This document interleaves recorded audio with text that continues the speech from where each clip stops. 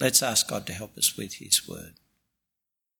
Our gracious Heavenly Father, we pray this morning we would know the encouragement of your word, and that through its teaching we would be strengthened to trust the Lord Jesus and to live the life he calls us to. And help me in your mercy to speak your word truthfully and clearly. In Jesus' name, amen. Writing in yesterday's Australian on the move to legalise euthanasia in the Australian states, Paul Kelly said, "Australia is turning into a global leader in cultural arrogance, thinking it can usurp God's role in human affairs without consequence." And he goes on to reflect on the inconsistencies and contradictions introduced into Australian public policy by relying on a secular rationalism where human desire determines the moral order. Now, Paul Kelly is not alone in thinking we live in a society that's determined to remove God from public life and enshrine human desire and reason as the ultimate guide, the ultimate source and judge of what's right and wrong. And whether secular rationalism rolls off our tongue or not, we do see the changes he's talking about. Right and wrong, at least in the area of sexual behaviour, is now determined increasingly by what people say is right for them, or by what offends them. Abortion and euthanasia are enshrined in our state because the wishes of a conscious adult about their own life trump other long-standing moral concerns, undermine, for example, the sanctity of life that's been the foundation of our morality. And we're also noticing an increasing intolerance of alternate views, whether that's seen in cancelling people on social media or from speaking on university campuses if they, like J.K. Rowling, question and fail to support the latest attempt to bring justice to some perceived victim group like trans people, or seen in the portrayal of those who support marriage between a man and a woman as evil, oppressive, anti-human. These changes are not just out there in the media. They're actually seeping into our everyday life, whether it's in what our children are being taught at school about inclusion and the legitimacy of same-sex relationships, or into the workplace where employees are expected to express their support by wearing purple, say, or putting a rainbow flag logo on their work email signature, or even in the change in suppression legislation, in government intrusion into conversations we might have in our homes with trans or same-sex attracted young people. We live in a society that's placing its faith in another gospel, what Steve McAlpine's called in his book Being the Bad Guys, the gospel of expressive individualism. The idea that human flourishing, the good life, salvation is found in maximising individual human choices and in people being free to and it's supported in expressing their desires. This is another gospel founded on and promoting the worship of other gods, the gods of human reason, human pleasure or human power, power expressed in being accountable for right and wrong only to oneself, in the freedom to be true to yourself. For followers of this other gospel, Steve says, Christians are increasingly the bad guys, seen as the enemies of human flourishing because of their commitment to God and his authority over life, his authority to declare what is right and wrong and to hold us accountable to his standards. The bad guys, because we believe the life of human flourishing is found in trusting and following in Jesus, dying to self, not following self. Now, you might not put it together as Steve does, and I commend his book, and you might not use the words Paul Kelly does, but I think we all feel that change. Whether it's in worrying about exclusion at our workplace if we express what we believe, or even worrying about losing our jobs if we don't support inclusion initiatives, or in talking to our children about what their teacher is saying or the lifestyle she's living and having to think hard about how we teach them right and wrong without getting them into trouble when they repeat what they have learnt at home, at school. Or even in increasingly censoring what we say in private conversations because we are fearful of condemnation. We feel these changes. And in the face of these changes, we need encouragement to keep trusting and following our Lord Jesus and guidance about how to live in a society that's indifferent to or hostile to the Christian faith. How to keep loving our neighbours in that society in truth. Now, God's word is throughout its pages rich in resources for that encouragement and guidance. But one of the books that's full of encouragement and instruction about how to live in a pagan society is the ancient book of Daniel. And we're going to spend the next few weeks in Daniel before we return to Matthew. Now, what were Daniel's circumstances? Well, they weren't promising. In the 3rd year of the reign of King Jehoiakim of Judah, King Nebuchadnezzar of Babylon came to Jerusalem and laid siege to it. The Lord handed King Jehoiakim of Judah over to him, along with some of the vessels from the house of God. Nebuchadnezzar carried them to the land of Babylon, to the house of his God, and put the vessels in the treasury of his God. So the story opens around about 605 BC. Babylon's the rising power, and Nebuchadnezzar is the soon-to-be king of Babylon, and he's just defeated the Egyptians and the remnants of the Assyrian Empire at the Battle of Carchemish. It would appear as part of the tidying up, he went and blockaded Jerusalem, whose king Jehoiakim had been an Egyptian ally. Jehoiakim submitted, giving Nebuchadnezzar booty and hostages, taken to be trained for the Babylonian civil service, taken to keep the empire that had subjugated them and in a few years would destroy Jerusalem running. Now, we read verse 2 that the Lord handed over King Jehoiakim. But that's not how Daniel's Babylonian captors would see it. For them, the defeat of Jehoiakim was the defeat of Jehoiakim's God and the triumph of their gods, particularly Nebuchadnezzar's personal god Marduk. And the Babylonians had proof of that triumph, the placing of some of the vessels from the temple of the Lord, serving utensils and bowls. The placing of those vessels into the temple of Nebuchadnezzar's God was a way of saying that Marduk was so powerful and the Jewish God so weak that Marduk had plundered his house and taken booty.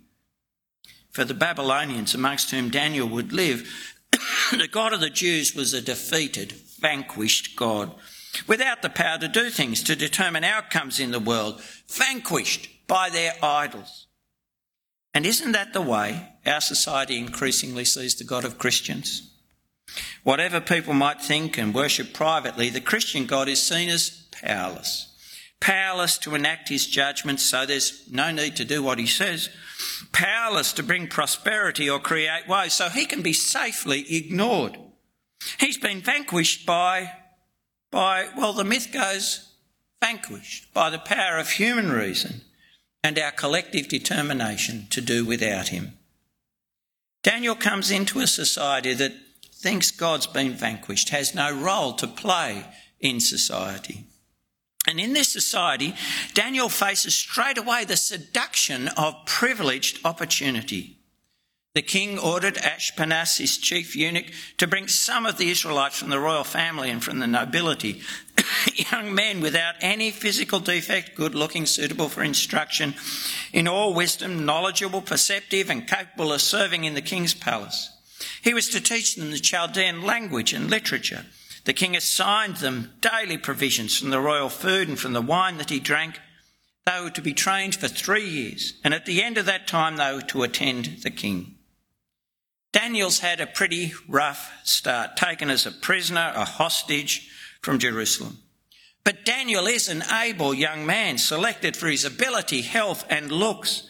And if he works hard at the Babylonian curriculum and passes the entrance exam conducted by the king himself, a secure place is open to him at the heart of power in serving the empire's administration. Daniel may start as a follower of a vanquished God from a people who are on the outside of Babylonian life, but there's a pathway for him to meaningful and important work, to security and power, to being on the inside. And all he has to do is immerse himself in the conqueror's learning and culture, and that's not all bad. There is lots to learn, and Daniel will. And the process is not too bad either. The king will support him through his time with food from his own stores. Daniel will experience how good life is in the royal service, in being in the favour of this great King Nebuchadnezzar. And all the time Daniel is learning he can depend on the king where he works for the king, that this pagan king is the source of his continuing life and well-being. And our society offers us and our young people the same seductive possibility, a life of privileged wealth and power. For the secular West is both wealthy and powerful if we will immerse ourselves in its culture, in its worldview, and come to depend on it for our provision, for our security and meaning. And like the learning of the Babylonians, it's not all bad. On the contrary, there is so much useful to learn. But all the time there is the message, like the message being given to Daniel, that security and belonging, a place in the place of power, is found in acceptance of its view of the world and dependence on that power and only that power. For like Daniel's God, they say the Christian God is vanquished, so there is no other power, nothing else that can sustain our flourishing, but the secular West and its idols. We face, like Daniel, every day the seduction of privileged opportunity. And to complete Daniel and his friends' re-socialisation as willing servants of the empire, they're now given new names by their conquerors, by their benevolent masters. Verse 7, the chief eunuch gave them names. He gave the name Belteshazzar to Daniel, Shadrach to Hananiah, Meshach to Mishael, and Abednego to Azariah.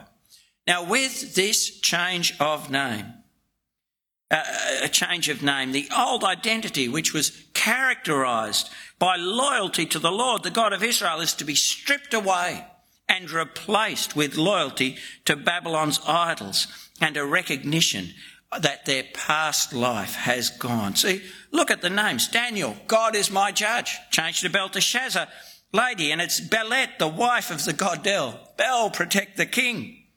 Oh, Azariah, Yah has helped, that is Yahweh, the God of Israel, has now Abednego, the servant of Nabu, a play on the name of one of Babylonian's gods. Oh, Hananiah and Mishael have names that had mentioned God, but now humiliate them, remind them that they're a conquered people. With this name change, the exclusion of the Lord from their lives is complete. Their identity now is to be found in the service of the king and his gods and dependence on the king and his gods for their life and their progress in life. Identity, of course, and how we address people are hot topics in our society too.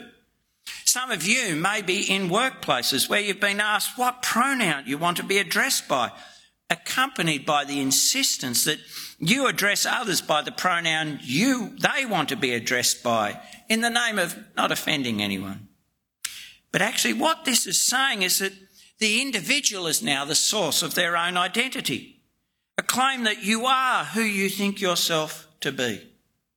Our society is seeking to draw us into a world where we accept that we give ourselves our fundamental identity, that it doesn't come from creation, from our biology as men and women. It doesn't come from relationship to those outside us, whether that's God or our parents or others. No, it comes from within. But think of that.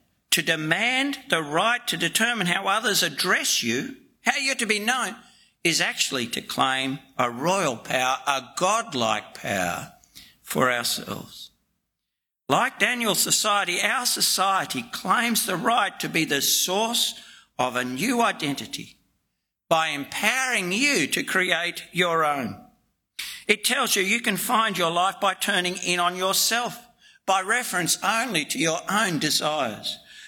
It insists on this identity-giving power because it sees it as one of the great blessings of its gospel, the gospel of individualism.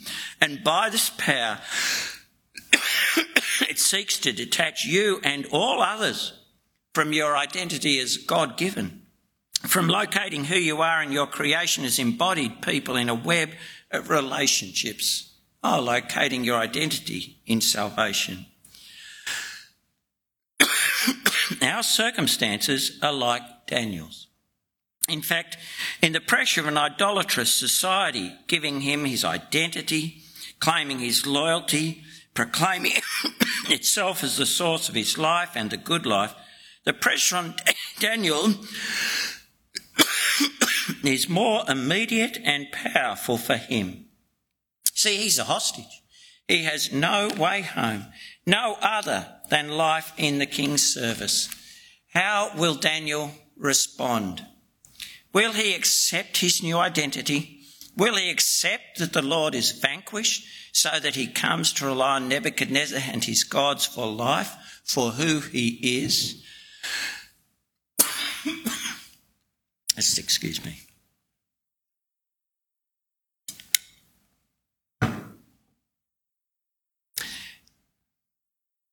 Daniel determined that he would not defile himself with the king's food or with the wine he drank. So he asked permission from the chief eunuch not to defile himself. Daniel's determined, you see, to resist, determined that he will not abandon his identity as one of the Lord's people. And the focus of his resistance is his determination that he would not defile himself with the king's food and the wine he drank. The issue with this food is defilement.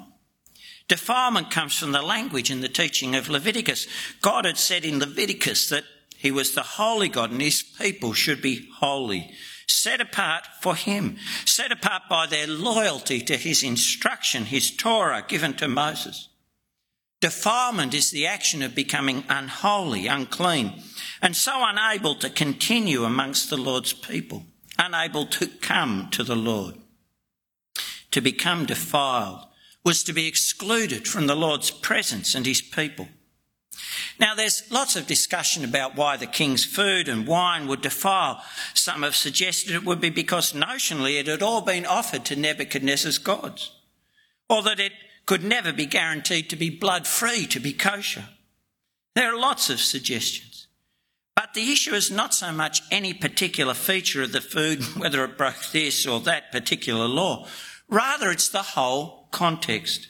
Eating and drinking would be to let himself be absorbed completely into the idolatrous pagan world, living as if he was dependent on the gift of this pagan king for life and flourishing, and so owing his loyalty to this idolatrous king. Daniel knew that partaking of the food of the king of Babylon would defile. And Daniel's determined to not let this happen, determined to remain one of the Lord's people even when all around think that Israel's God's finished. He's determined to show by what he does who is truly God. Now, people wonder why Daniel expresses his determination to be the Lord's person in what he eats and drinks. Why didn't he object to the pagan curriculum he was taught or the name change? But what you're taught is outside you, and you can filter and critique it by what you know to be true. What people choose to call you is up to them, and if you know who you are, it really doesn't trouble. But what you do, how you live, on whom you rely for your daily bread, that reveals what you truly believe. That will distinguish you from or absorb you into your pagan neighbours. Daniel wants to be the Lord's person, and he is not embarrassed to be known as the Lord's person. And so Daniel's determined not to defile himself with the king's food and drink, and he puts that conviction into action. He asks the chief eunuch for permission to be different. And that takes a lot of courage to express dissatisfaction with what the king is providing and requiring. The consequences for those who displease the king, as the chief eunuch says, could be fatal. And when the chief eunuch indicates that he's reluctant to grant Daniel's request because it could imperil his own life if he was seen to not have taken care of those entrusted to him by the king who might, for example, think that these men were looking less healthy because someone had given the lads inferior rations to profit by selling the king's good food on the black market, well, when the chief eunuch raises his objection, we come to see the reasonableness of true faith in the true God.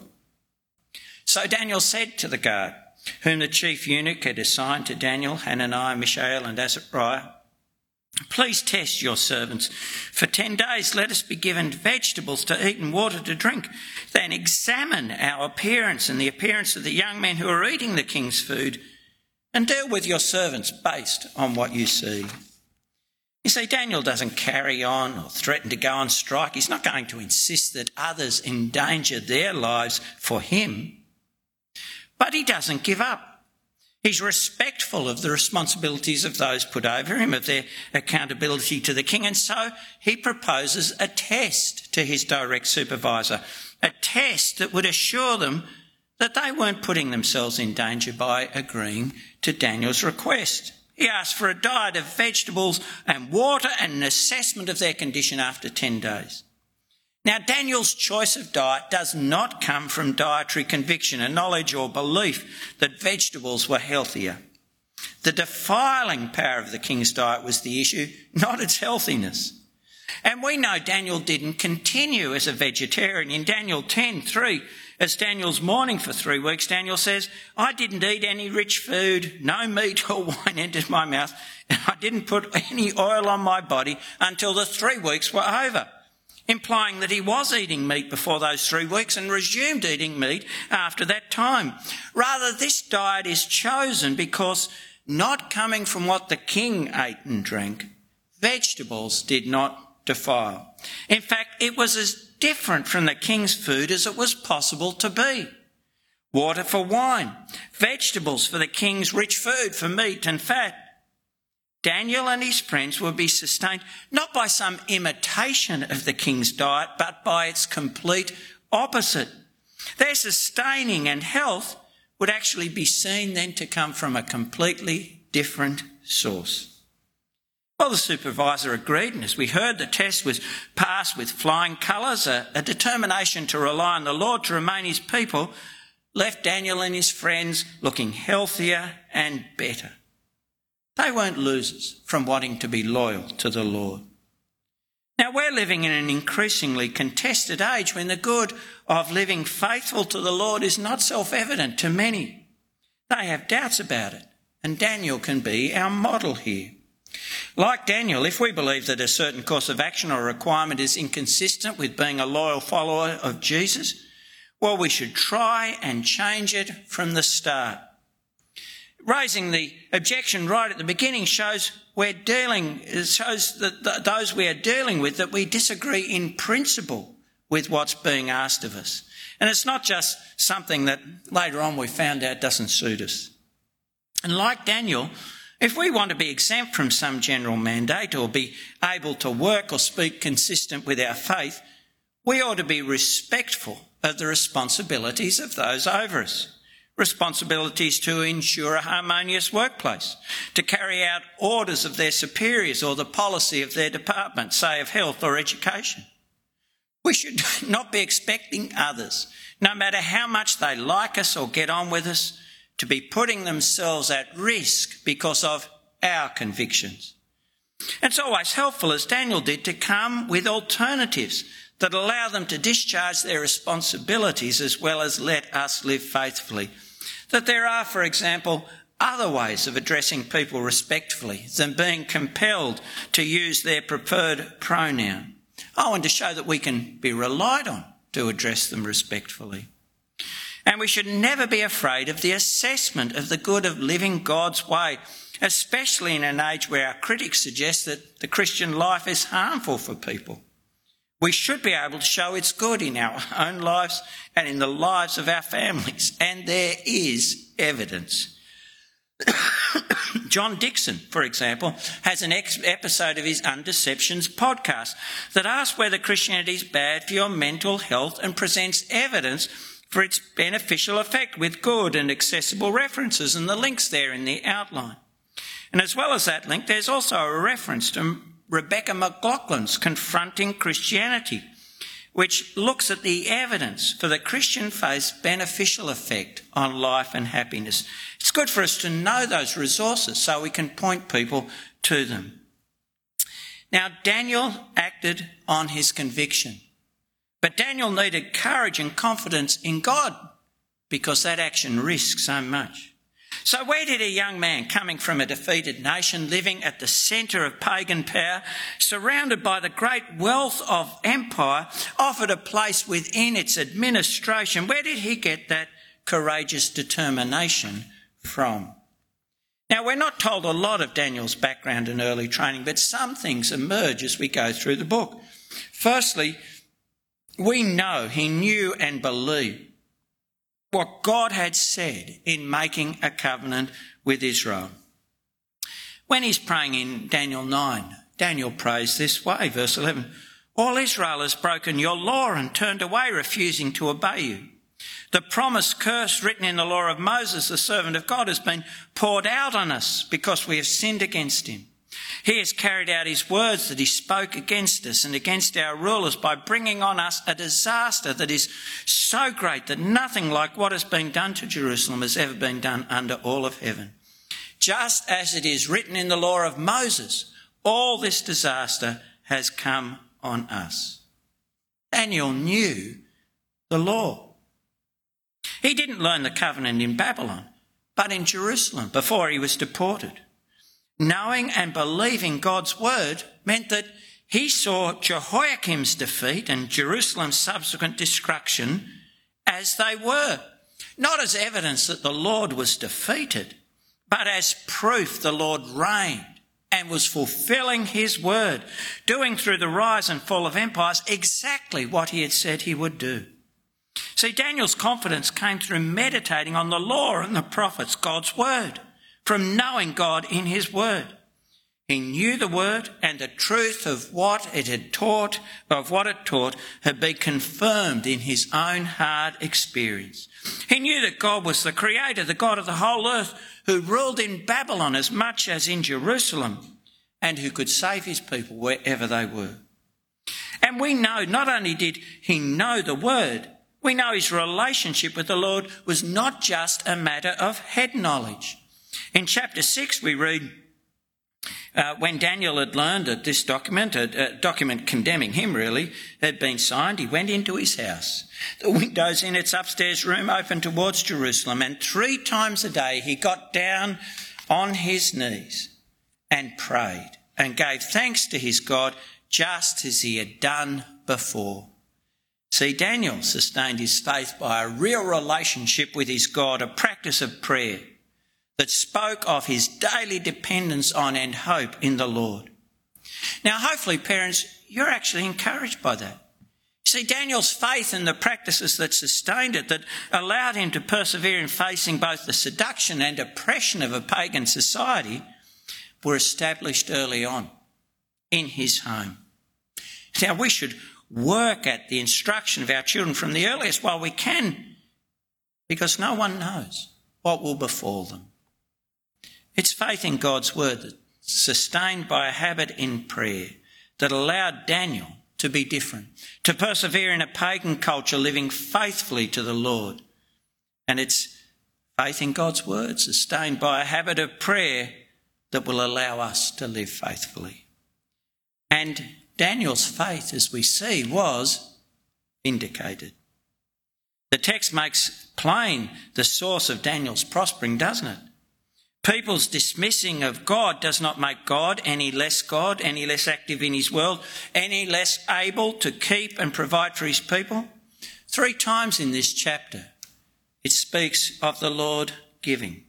The Lord gave King Jehoiakim of Judah over to him. It's the same Hebrew verb in all of them. The Lord gave King Jehoiakim. The Lord rules the affairs of nations. His judgments are enacted on the page of history. Verse 9, God had given Daniel kindness and compassion for the chief eunuch.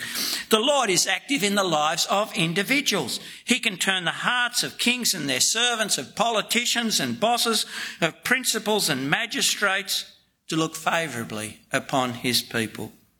Oh, and God gave these 4 young men knowledge and understanding in every kind of literature and wisdom. And the Lord's the source of our accomplishments as well. From him comes success in the public world, the world of the university, business, government. Relationship with the Lord, who rules over all, is the foundation of human prospering. You know, we've let God become small in our minds just because the world thinks he's excluded from our society and affairs. Even believers can start to think and act that way. We can start to think that it all depends on us, and so we become thankless people who rely on our own schemes and plans. But Daniel knew the Lord ruled over all things, that nothing's too hard for him, and that he can be trusted to fulfil his word in all circumstances. And so Daniel's plan in a world that despised God was to live to please the living God and to entrust his life and future into the Lord's hands by being faithful to him. And that should be our plan too. And the outcome? Well, it says the king interviewed them, and among all of them no one was found equal to Daniel, Hananiah, Mishael and Azariah. So they began to attend the king. In every matter of wisdom and understanding that the king consulted them about, he found them 10 times better than all the magicians and mediums in his entire kingdom. Daniel remained there until the first year of King Cyrus. Daniel and his friends are publicly vindicated. They found academic success. They prospered, seeking first God's reign, his rule in their lives. Unknowingly, in his witness to their competence, Nebuchadnezzar, who claimed to have vanquished God, testified to the Lord's faithfulness. And the Lord's faithfulness is not a one-off. Daniel 1 actually establishes the pattern of Daniel's life for the rest of his life, as the book will show. And it's Daniel, depending on the Lord, verse 21, who outlasts the whole Babylonian state. For all their power, for all their claim to be the source of security and prosperity, for all their claim to be able to give Daniel an abiding identity, it is Daniel, faithful to the Lord, who endures. Daniel, who in chapter 5 pronounces and witnesses the end of the Babylonian Empire. Daniel, who abides and as one of the people of the Lord finishes chapter 12 with a hope of resurrection, an eternal identity in trusting the Lord. But it's not just Daniel who's vindicated through Daniel's determination to be different in a pagan world, different by persevering as one of the Lord's people. Through faithful Daniel, the Lord vindicates himself, shows himself in the very heart of pagan power to be God, the one who's king, who rules over and judges kings and nations, who knows the future and brings it to pass. Oh, the Lord does that here in chapter 1. It's the one who trusts the vanquished God, who prospers beyond his peers. The Lord shows in Daniel's life that he has in his hands success or failure in the real world, even in a society that chooses to believe that he has no power. And through Daniel, the Lord will bring us, we'll see, even pagan kings, Nebuchadnezzar and Darius, to confess that it is he, the Lord, who rules. Through Daniel's determination to be one of his holy people, the Lord will display his holiness, display his glory. And in this, Daniel does point us to Jesus and to our calling as followers of Jesus. You see, Jesus was determined to do God's will, wasn't he? To be his person. And the Lord Jesus maintained that determination in the face of the ultimate expression of human power, the power to kill, and in the face of the most extreme human attempt to vanquish God from his world by killing his son. Unlike Daniel, Jesus was not spared death. He did experience the dismissal of God in his own death for our sin. But in his faithfulness, the Lord Jesus was vindicated by God, in God raising him from the dead to immortality, a life that outlasts all his oppressors. And in vindicating his faithful Son, the Father was also vindicating his own glory, the glory of his faithfulness, power and love, and that he alone, Father, Son and Spirit, has life in himself. Daniel points us to Jesus. And he points us to and encourages us in our own calling as followers of Jesus in a world that is increasingly like Daniel's, a world that thinks God is vanquished, that claims to be the source of the life of human flourishing on its own without God, and seeks to seduce us away from the Lord with its promises of power and prosperity. A world that would insist that we have our identity apart from God by repudiating God in favour of our own rule. You know, Daniel showed in his own life that those claims, the claims of idolaters, were lies. And in the life, death and triumphant resurrection of our Lord that Daniel points to, believers in Jesus know their lies too. You see, Jesus is killed, got rid of, out of the world, vanquished, but it doesn't work. He rises with all authority. The world can't get rid of its creator. And the Lord Jesus, the one risen with all authority, the authority to judge and forgive, has said that those who seek to save their lives, to find life in themselves, to be the source of their own prosperity and identity by rejecting him, will lose life. But those who lose their life for his sake and follow him will find it, will find life and an enduring identity as God's daughters and sons. And the Lord Jesus' word is true. The Lord is, and the Lord reigns, even where his people are dispossessed and despised or suspected and envied.